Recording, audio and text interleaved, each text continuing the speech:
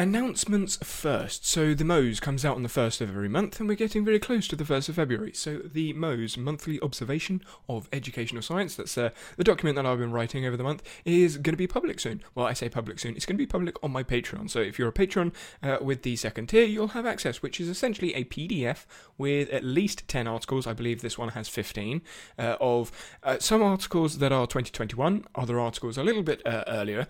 And what I do is I summarize the paper, so a 25-page paper summarized in about 5 pages, and then I bring in some interpretations, some from interpretations and combinations of research that's within the Mose, some within previous Mose, and some that are outside. So there's plenty of references, plenty of sources to have a look at and go through, but that's what I've been doing, and the whole point of the Mose is to, one, help myself summarize a lot of the research that I'm finding around educational science. That's psychology, so cognitive psychology, neuroscience, and all the elements of psychology, and then skill acquisition, biomechanics, some anatomy and physiology research in there as well. So it's essentially human performance, how we can get better ourselves, or how we can help other people get better, and then summarize those papers. So one, it's easier for myself, but two, it's easier for everyone else if they want to read things that are similar to me. So if you do want to have access to that and all the PDF docs, then go over to Patreon, which I'll leave a link in the description and the show notes for that.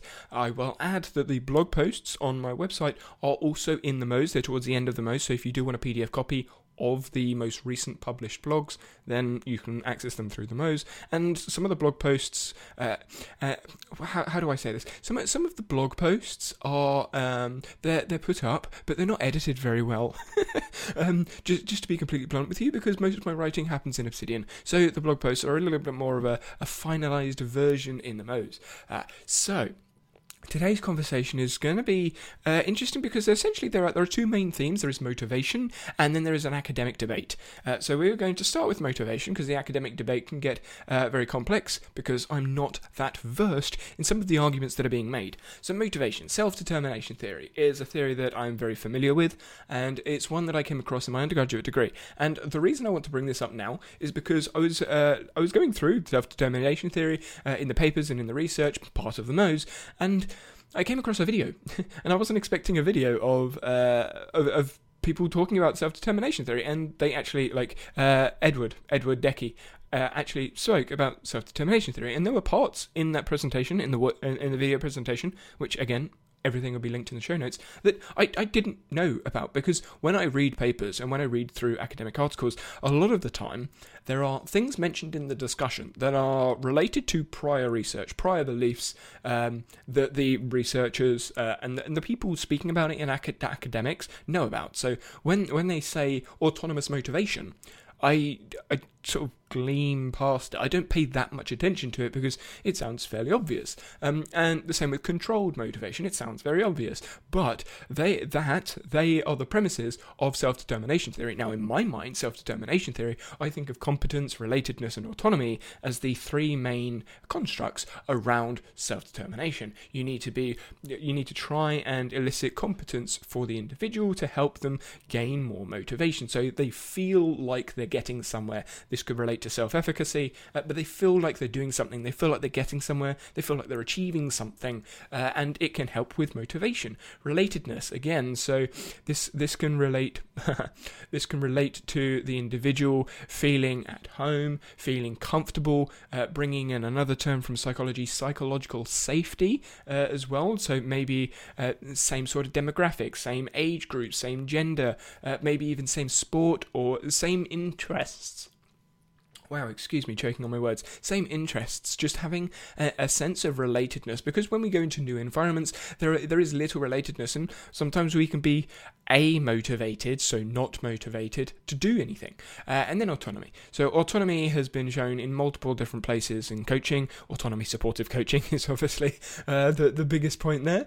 But autonomy, so the feeling of them having an individual, either yourself or whoever you're teaching or coaching, having the freedom of choice. Now, there is a point here that I want to bring up. Freedom of choice, because I saw this in an Anna, I can't say her last name, she's a an individual on Twitter that I follow anyway, and she talks about teaching. Fab Fridays, I think, is her newsletter, so you may be familiar, and she spoke about self-determination theory. She didn't speak about the majority of self-determination theory, just these three things: competence, relatedness, and autonomy. And what I want to bring up is, she said autonomy, and we need to put more autonomy into children's learning and education. Now, I think there's a little bit of a limit towards the end of that, because if you give people too many options, well, now you have familiarized decision fatigue. And when we're learning something, if there is somewhat decision fatigue or so many choices to be made, we need to add in some sort of constraints depending on the level of learning we're at. And this can relate to cognitive load theory, relate to so many different elements of constraints-led approach to coaching, the environmental approach, and that's going to relate to the discussion we have in a minute. But if you have too many options as a beginning learner, you have no idea where to start. You don't know what to do. You don't know what to push, what to try, what to experiment with. So having constraints in the environment for some choices, so constraining the autonomy, is actually more beneficial. And we know it's more beneficial because when you look at misinterpretations and misconceptions for learning, we know that there are so many misconceptions that can be given or experienced through prior learning if there are too many autonomous decisions to make, and people just make the assumptions, make preconceptions from what they've had at the time, so the affordance is given. Now, if you have, let's put some arbitrary numbers in to make it maybe a little bit clearer, if you have 10 choices and you choose choice 9, well, choice 9 gives you certain affordances for you to think about, and prior knowledge may say that choice 9 is fine, but that prior knowledge, i.e. preconception, may be misinformation. You may not have understood it well enough, and then you do choice 9, then you learn about choice 9, and you've had autonomy in all of those different places, and then you get autonomy in doing choice 9, but now you're building up this information, you're building up knowledge from choice 9, with preconceptions. So when someone then challenges that preconception, all of that learning then needs to be readdressed. Whereas if you had a constraint, okay, we're going to learn 1 or 2, and then you're going to constrain the different ways that they can learn in 1 or 2 using potentially worked examples. That's an effect in cognitive load theory, using worked examples. Okay, this is how this thing works, dissect it, understand it, then let's try and challenge it in a different way through problems, potentially even dialogue as well, using misconceptions. So adding in those constraints may reduce the amount of preconceptions added in the learning stage, because we know relearning is much harder than learning to start with, because you have to remove or challenge and change your conceptions, your preconceptions, to adopt this new way of thinking, this new change. And change is difficult, whether it's mental, physical, or just in the environment. Change is difficult. So adding autonomy, yes, certainly useful for motivation, but can also be restrictive in learning, not necessarily short-term learning, because you may want to learn about all these different things, and it's great to have all of these choices, but if there are too many choices, and too many choices along the way of learning as a beginner, potentially you could be teaching people preconceptions or misinformation without the intended purpose of it, but without the constraints on there. There are very limited boundaries for people to go to. Now, there is an argument to be said, well, if you add boundaries on, then you're just going to teach them the same thing that we already know, and you're restricting their learning ability to diverge elsewhere. But this is where I think it depends on the individual learner, not stage of learning, because stages of learning are debated, but what stage of understanding the individual is in the topic you're trying to talk to them about. Because if they are a novice, a beginner learner, and they don't have that much depth of concepts and connections of concepts, and it's just shallow understanding, shallow knowledge, then autonomy may actually be more detrimental than helpful. When it comes to learning, not motivation. Motivation, it's still going to be beneficial most of the time. So that's what I wanted to bring up. And then the autonomous motivation, controlled motivation, relates to intrinsic motivation, extrinsic motivation, and autonomous being more natural. You become motivated about the thing because that's what you want to do. You're intrinsically motivated, to use a lack of a better word. You're intrinsically motivated for, maybe that's task orientation rather than ego orientation. And there are loads of different things, obviously, in the literature and research that talk about automating autonomous motivation. And I think autonomous motivation is the motivation we want to hit, but it's not necessarily the best motivation in some environments, because when you are doing boring, dull, monotonous jobs or work or tasks, we can't always be motivated autonomously, intrinsically, by those things. So we need an element of extrinsic or controlled motivations to get us moving forwards, because there are some things like essays, tasks that we don't want to do. So we need an element of controlled motivation, i.e. extrinsic motivation from either the thought of doing the test, the need of qualification, or just the the say-so by the boss, by the boss or the coach. The coach boss says you need to do this, that, and the other. It's an element of controlled motivation.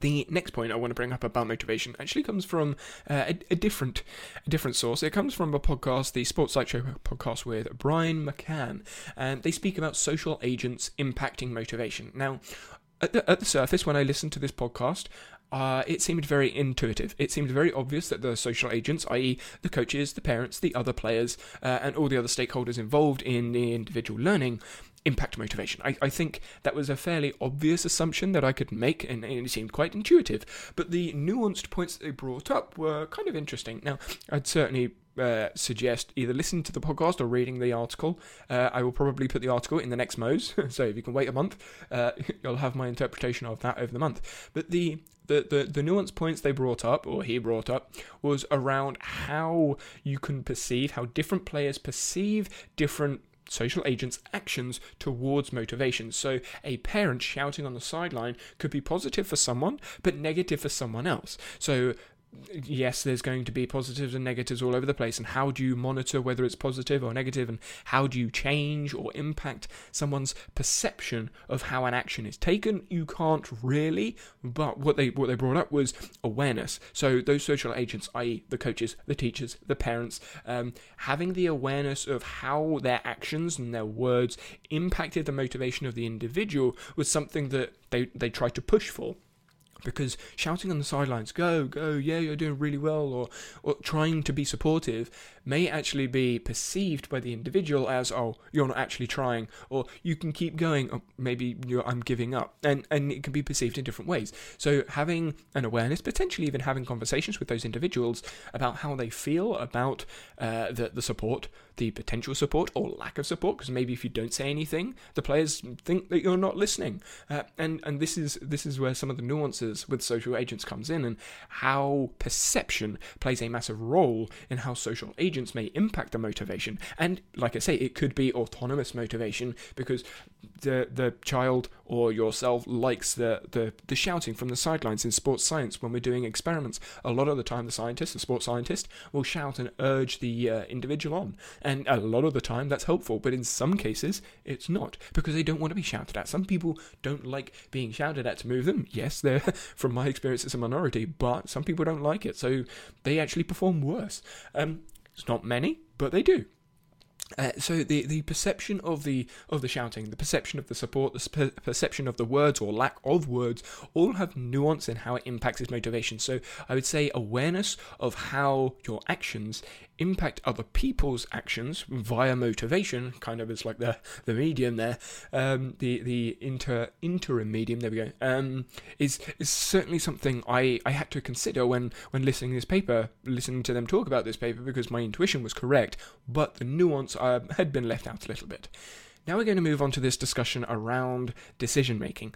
And again, this comes from the Sports Psych Show. Dan spoke with Michael about his paper on decision making. And to cut a long story short, they spoke about how players make decisions in action, which relates to skill acquisition. Now, my immediate thinking when I heard this conversation was, I like the idea, I like the concepts, but I'm not sure that. So they tried to link information processing and ecological dynamics together. Now, I don't want to try and explain both of those things, because I'm not that versed when compared to a lot of these individuals, but I will try my best. I will probably make mistakes. So information processing and ecological dynamics, according to some people, and from my understanding, can't be combined. Rob Gray runs a podcast called the Perception Action Podcast, which you may have heard me quote before, and he actually did an episode unrelated, which I found interesting over Twitter, and essentially reviewed the exact same paper. Now, The interesting thing about this is Rob Gray has one perspective on ecological coaching and ecological dynamics, and then Michael spoke about decision making from an information processing and ecological dynamics perspective. So he didn't take the information processing side, if there is sides to be taken, and he tried to combine them. And what triggered my interest in this conversation was during the first conversation with between not Brian, there we go, between Michael and Dan. I didn't agree with the ability to combine information processing with ecological dynamics because I'd heard Rob. So I was biased in that view. But when I was trying to understand how Michael was pushing these ways of decision making, how decision making is made, there were things that I could relate to and understand, such as the faster decisions, the slower decisions. But when I heard, there's no decision being made. So he gave an example. I can't remember exactly what the example is. I would urge you to actually go listen to the podcast because I'm probably going to misquote. But he gave an example where individuals will perceive the environment and they won't do any active decision making, and they will just act. They will intuitively act, and they're basically saying that the information in the environment is enough to make a decision. They don't need to go internal and process it, and that is his interpretation of ecological dynamics. Whereas all the other situations, there needed to be some processing. So they made the decisions from something that they had in mind, their prior knowledge, and they used information processing to make the decision. Now, my understanding, again, from these differences is if there is enough information in the environment, now to bring in some of the terms that Rob used, online information versus offline information, they are terms that are used. Go have a look and exploration. They're things that I need to explore some more. But essentially, the information processing, you get information, you put it in your head, you make a decision about it, and then you act on it. Whereas ecological dynamics, you have information, and it is enough in the environment to make the decision. It doesn't require as much go into, make decision, and then come out. And the differences here, which this is my current understanding, the differences here is what Andrew is trying to state is that the process of getting information, putting in your head, making a decision, but not making a decision, because that's the no thinking decision making, is also ecological dynamics, which Rob, I think, explains much better than me that it can't be, because if you've made a decision, you can't decide not to decide. That's my understanding. Yes, that's very very shallow, not very deep, but that's what it is. And I will link the paper in the show notes. But this argument backwards and forwards has gone up on Twitter. I may have triggered it a little bit because I tweeted about both of the articles coming out like within a day, both of the reviews of the article coming out within a day, and like this morning, Andrew spoke about he gave a rebuttal-ish. So Rob disagreed with Andrew's research, and I am saying his name right, aren't I? I'm awful at remembering names. It is Andrew, isn't it? No, it's not. It's Michael. Where did I even get Andrew from? See, Michael. So Michael. Oh, I know, because Andrew's on Twitter. Yeah. So Michael tweeted a rebuttal to Rob, but the rebuttal wasn't anything to do with the science. It was to do with how the communication had been had, like with the disagreement. So Rob had done it in a podcast episode rather than an academic paper, and that's where Michael's stance seemed to be. So he wanted to have a discussion, and there was a bit of backwards and forwards on Twitter, and this may turn into a discussion, in which case I will be involved, like as in listening, because I need to understand this a little bit more. I'm still on the side of ecological dynamics in the way that we function, because I don't necessarily believe in information processing. I understand how it works in neural networks and etc., but yeah, I'm not sold, and I think I need to understand more about the history, which is what I'm going to be doing in the next Mo's. So this argument discussion that they're having, I'm going to be following online. But my not necessarily gripe with it, but Michael, I was going to say Andrew again, but Michael has brought up, he did like a tweet thread, like a five-page tweet thread that asked Rob to either make an academic rebuttal or why he didn't bring up lots of different points with research or justification or things like that. And I don't think Rob intended it on being an academic professional rebuttal, rather a conversation around the science, because one, it's quicker to make, two, it's easier to convey to a larger audience because academic papers aren't always as easy to digest as a podcast, which, yes, can reduce the depth of conversation, but I don't think the points need to be that in-depth to put them across, because I understood what Rob was saying, I understood his arguments, and I agreed with his arguments, whereas Michael hasn't brought anything else to the table apart from I want to have a discussion about this, which is fine, which I agree with. But why put it in academics? I don't know. I would far prefer having a conversation and bringing it up and bringing this up with some of the other pieces of information that we know about learning. Misconceptions are useful in dialogue. Someone watching a dialogue with different preconceptions being challenged, and this is the way learning, I think, should be done in the future, rather than having academic papers going backwards and forwards. But that's my personal preference, and from what the research is suggesting as well. A couple of final points that I want to bring up in this episode is I'm doing a course. Sort of. I'm doing a crash course on psychology, so I'm watching the crash course psychology to see what I'm missing, maybe what I'm gaining, and just to go through, because I've watched some of the episodes, like episode 15, episode 24, episode 7, but not gone through the whole thing. So I want to get context on what the course is about, and I'm documenting obviously all of those notes into Obsidian. But what I'm realizing in this psychology course is a lot of the course of crash course, to start with anyway, is history. It's history, it's where people found these things, how people found these things out, and they're very, this is the answer. There aren't many misconceptions in there, which is interesting. I recognise that some of the courses are made before the research of Muller was put out, but it's a great course, don't get me wrong, but there's no misconceptions in there. So when I'm listening to these courses, I'm sitting there thinking, I don't agree. I don't agree with this course.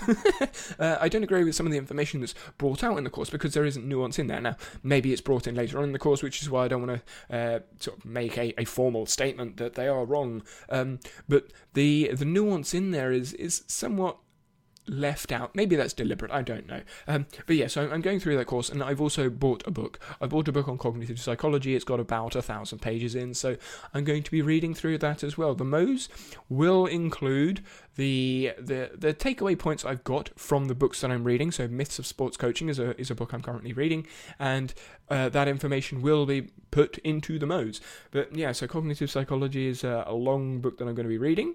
Then the last couple of points, we've got The Extended Mind from Annie Murphy Paul. I'm writing a page. My note-taking page is turned into Extended Cognition, and that book and the articles, certainly interesting, and I'm going to be exploring extended cognition a little bit more. There may be a blog post out either next week or the week after. So keep your eye out for that one, because that's a really interesting topic, and the reason I say it's really interesting is because extended cognition is kind of like building a second brain, for those of you familiar with that, because that's where Tiago's got it from. But the extended cognition is moral in that the example Andy Clark uses is that some people with dementia use post-it notes on their walls to try and help them through the day, help them remember things. And going through some of the research of the extended mind and extended cognition just in general, I realized something, that there's actually a somewhat conflict in cognitive load theory and the extended mind philosophy, because extended mind suggests that you can store information outside of your mind in technology, whether that be digital technology or analog technology, and that can be useful. And it can be useful, but the transient information effect, which is in cognitive load theory, suggests that if you put information into digital tools or outside of your long-term memory in your mind, then you're actually increasing extraneous load because the information isn't in your head. So when you need to remember it, either you need to go and find it, adding extraneous load, or you need to remember where you've put it so you can find it, again, adding extraneous load, because the information is no longer easily retrievable, because potentially there are low element interactivity in like with the point that you're trying to remember, which is why it's now a video recording or a note in a pad somewhere or a post-it note.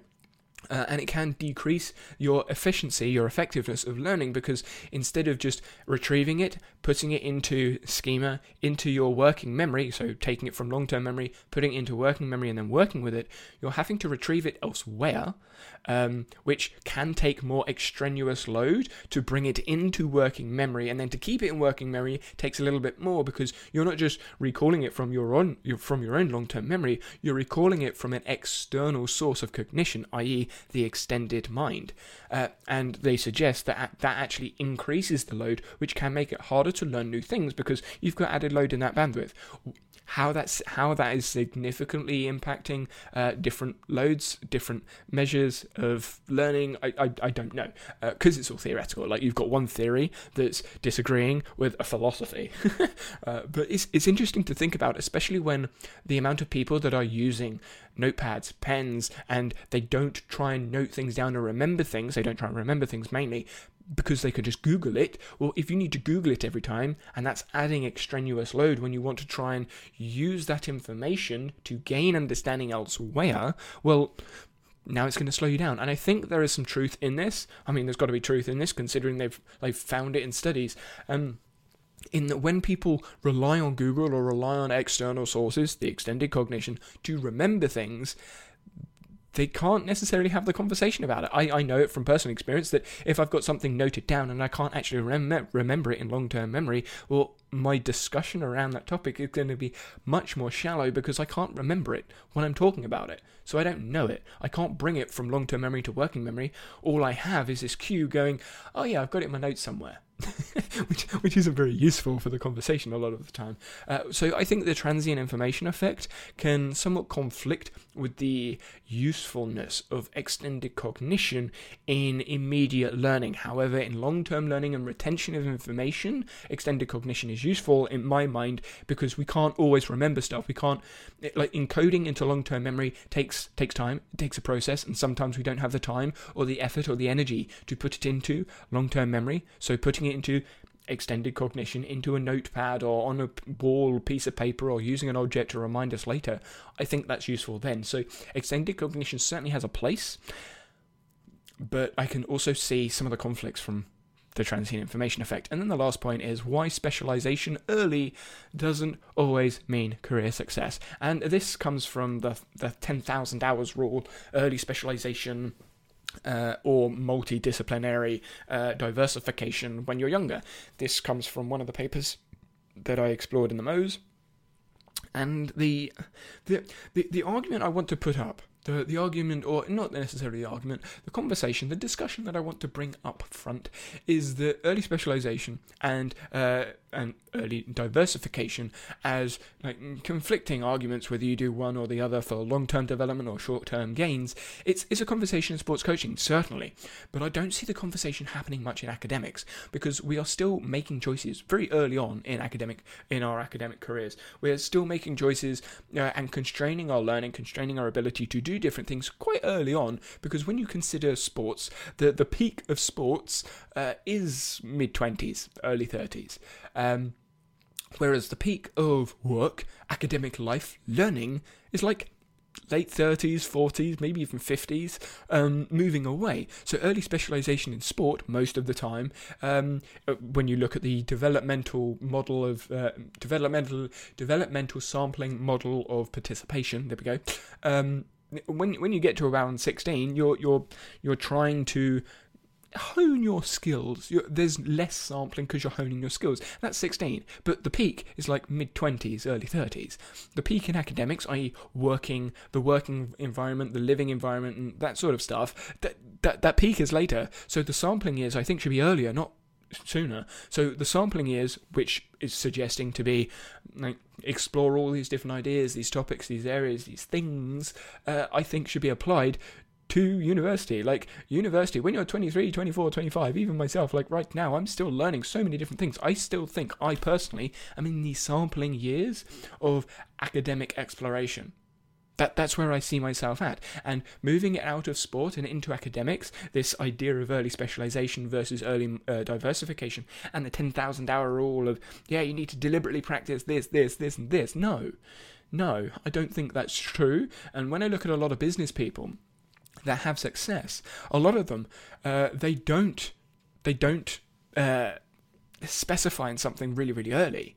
What they do is they explore loads of different things all over the place, and then when they find something that's interesting to them, then they knuckle down. Now that knuckling down and that specialization can be quite early on, which diversification, some people in sports find their sport really early on and they dive in, and same thing in business. Some people find their passion, their interest really early on and they dive in. Other people not so much. Some people that start their business like early 30s, mid 30s, even late 30s, because it took them that long to find the thing that they were interested in, potentially because of the reduced sampling they get at school.